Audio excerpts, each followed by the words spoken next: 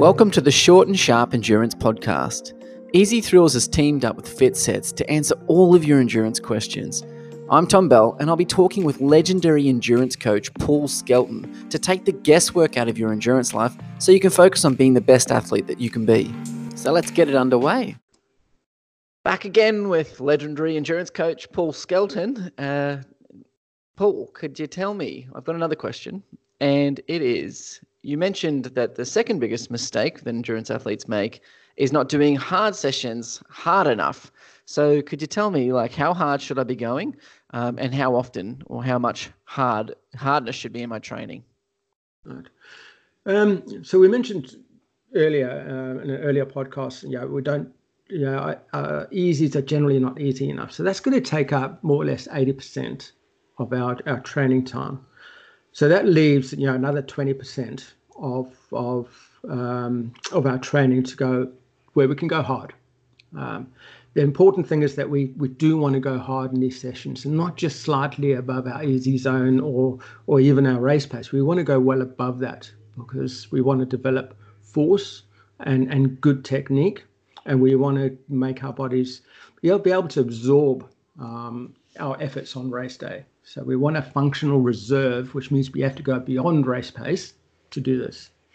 So when we go hard, there's two types of sessions. There's the VO2 max sessions, which is generally we want to be operating at or above our maximum oxygen absorption. That's VO2 max, is how much our lungs and our body can absorb in oxygen and operate at that level.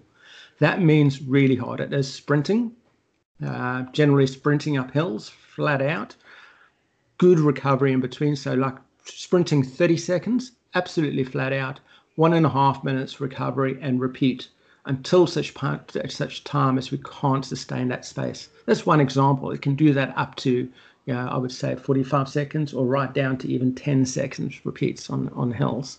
We can do similar things on the bike, particularly on trainers. They're really good at that. We can even do that in the pool. But really pushing the pace on those and the repeats, maximum recovery, good recovery in between them. And that will develop force and it will develop good technique. And it'll really get us a headspace into enduring that short-term push to maintain. The second type of hard session is more about durability. It's holding onto a steady state of hard effort.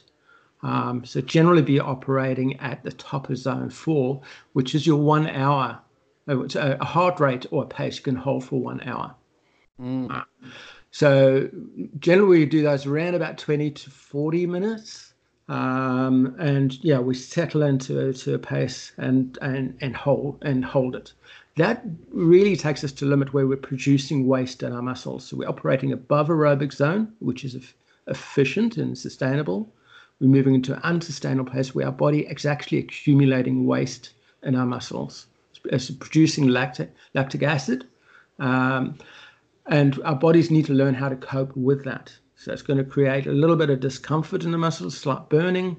Our bodies have to either learn to get rid of that waste or reprocess and use it as fuel. The only way to actually develop that process is to actually go there and do these sessions. A lot of people, don't. They go in these hard, long rides and hills, but they're sitting, they're doing these 5-minute hills and then over the top. Not effective enough. We need the good 20-minute efforts like we're going to do on race day, where we've got an open road, no traffic lights, and we're constantly pedaling for, in an Ironman, 6 hours or somewhere between 5.5, 6 hours for most. If we don't do that in training and get used to that, we're not going to be able to hold it on race days. We really want to develop that ability to operate on that borderline. So those are focused sessions, and going around at in zone 3, similar to race pace, we're not developing a functional threshold to be able to absorb that long periods of time. So going hard, and that's, I would say 15% of our training should be in threshold, 5% in VO2 max, and the rest is really easy. Those are the 3 zones. You'll notice there's very little in the race pace in zone 3. We do some of that closer to race day just to get used to what it feels like at race pace. But race pace does not develop our systems. It's not enhancing them, shall we say. It's just executing a race day effort. There's very minimal benefits. It's far more time efficient to develop the aerobic system, develop the VO2, develop force through VO2 max sessions, and durability through the zone 4. Yeah, that's it. Yeah, that's the hard. Really focus on the quality. When you're doing a hard session, focus on the quality. That's the key.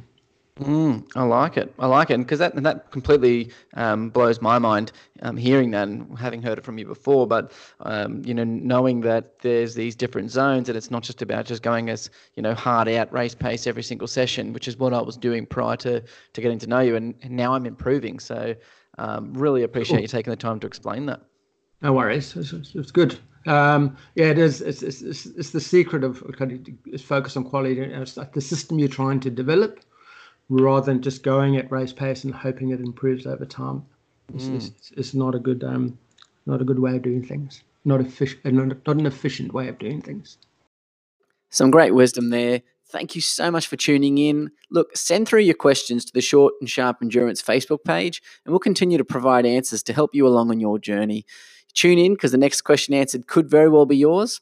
I'm Tom Bell, and I'll catch you on the next episode.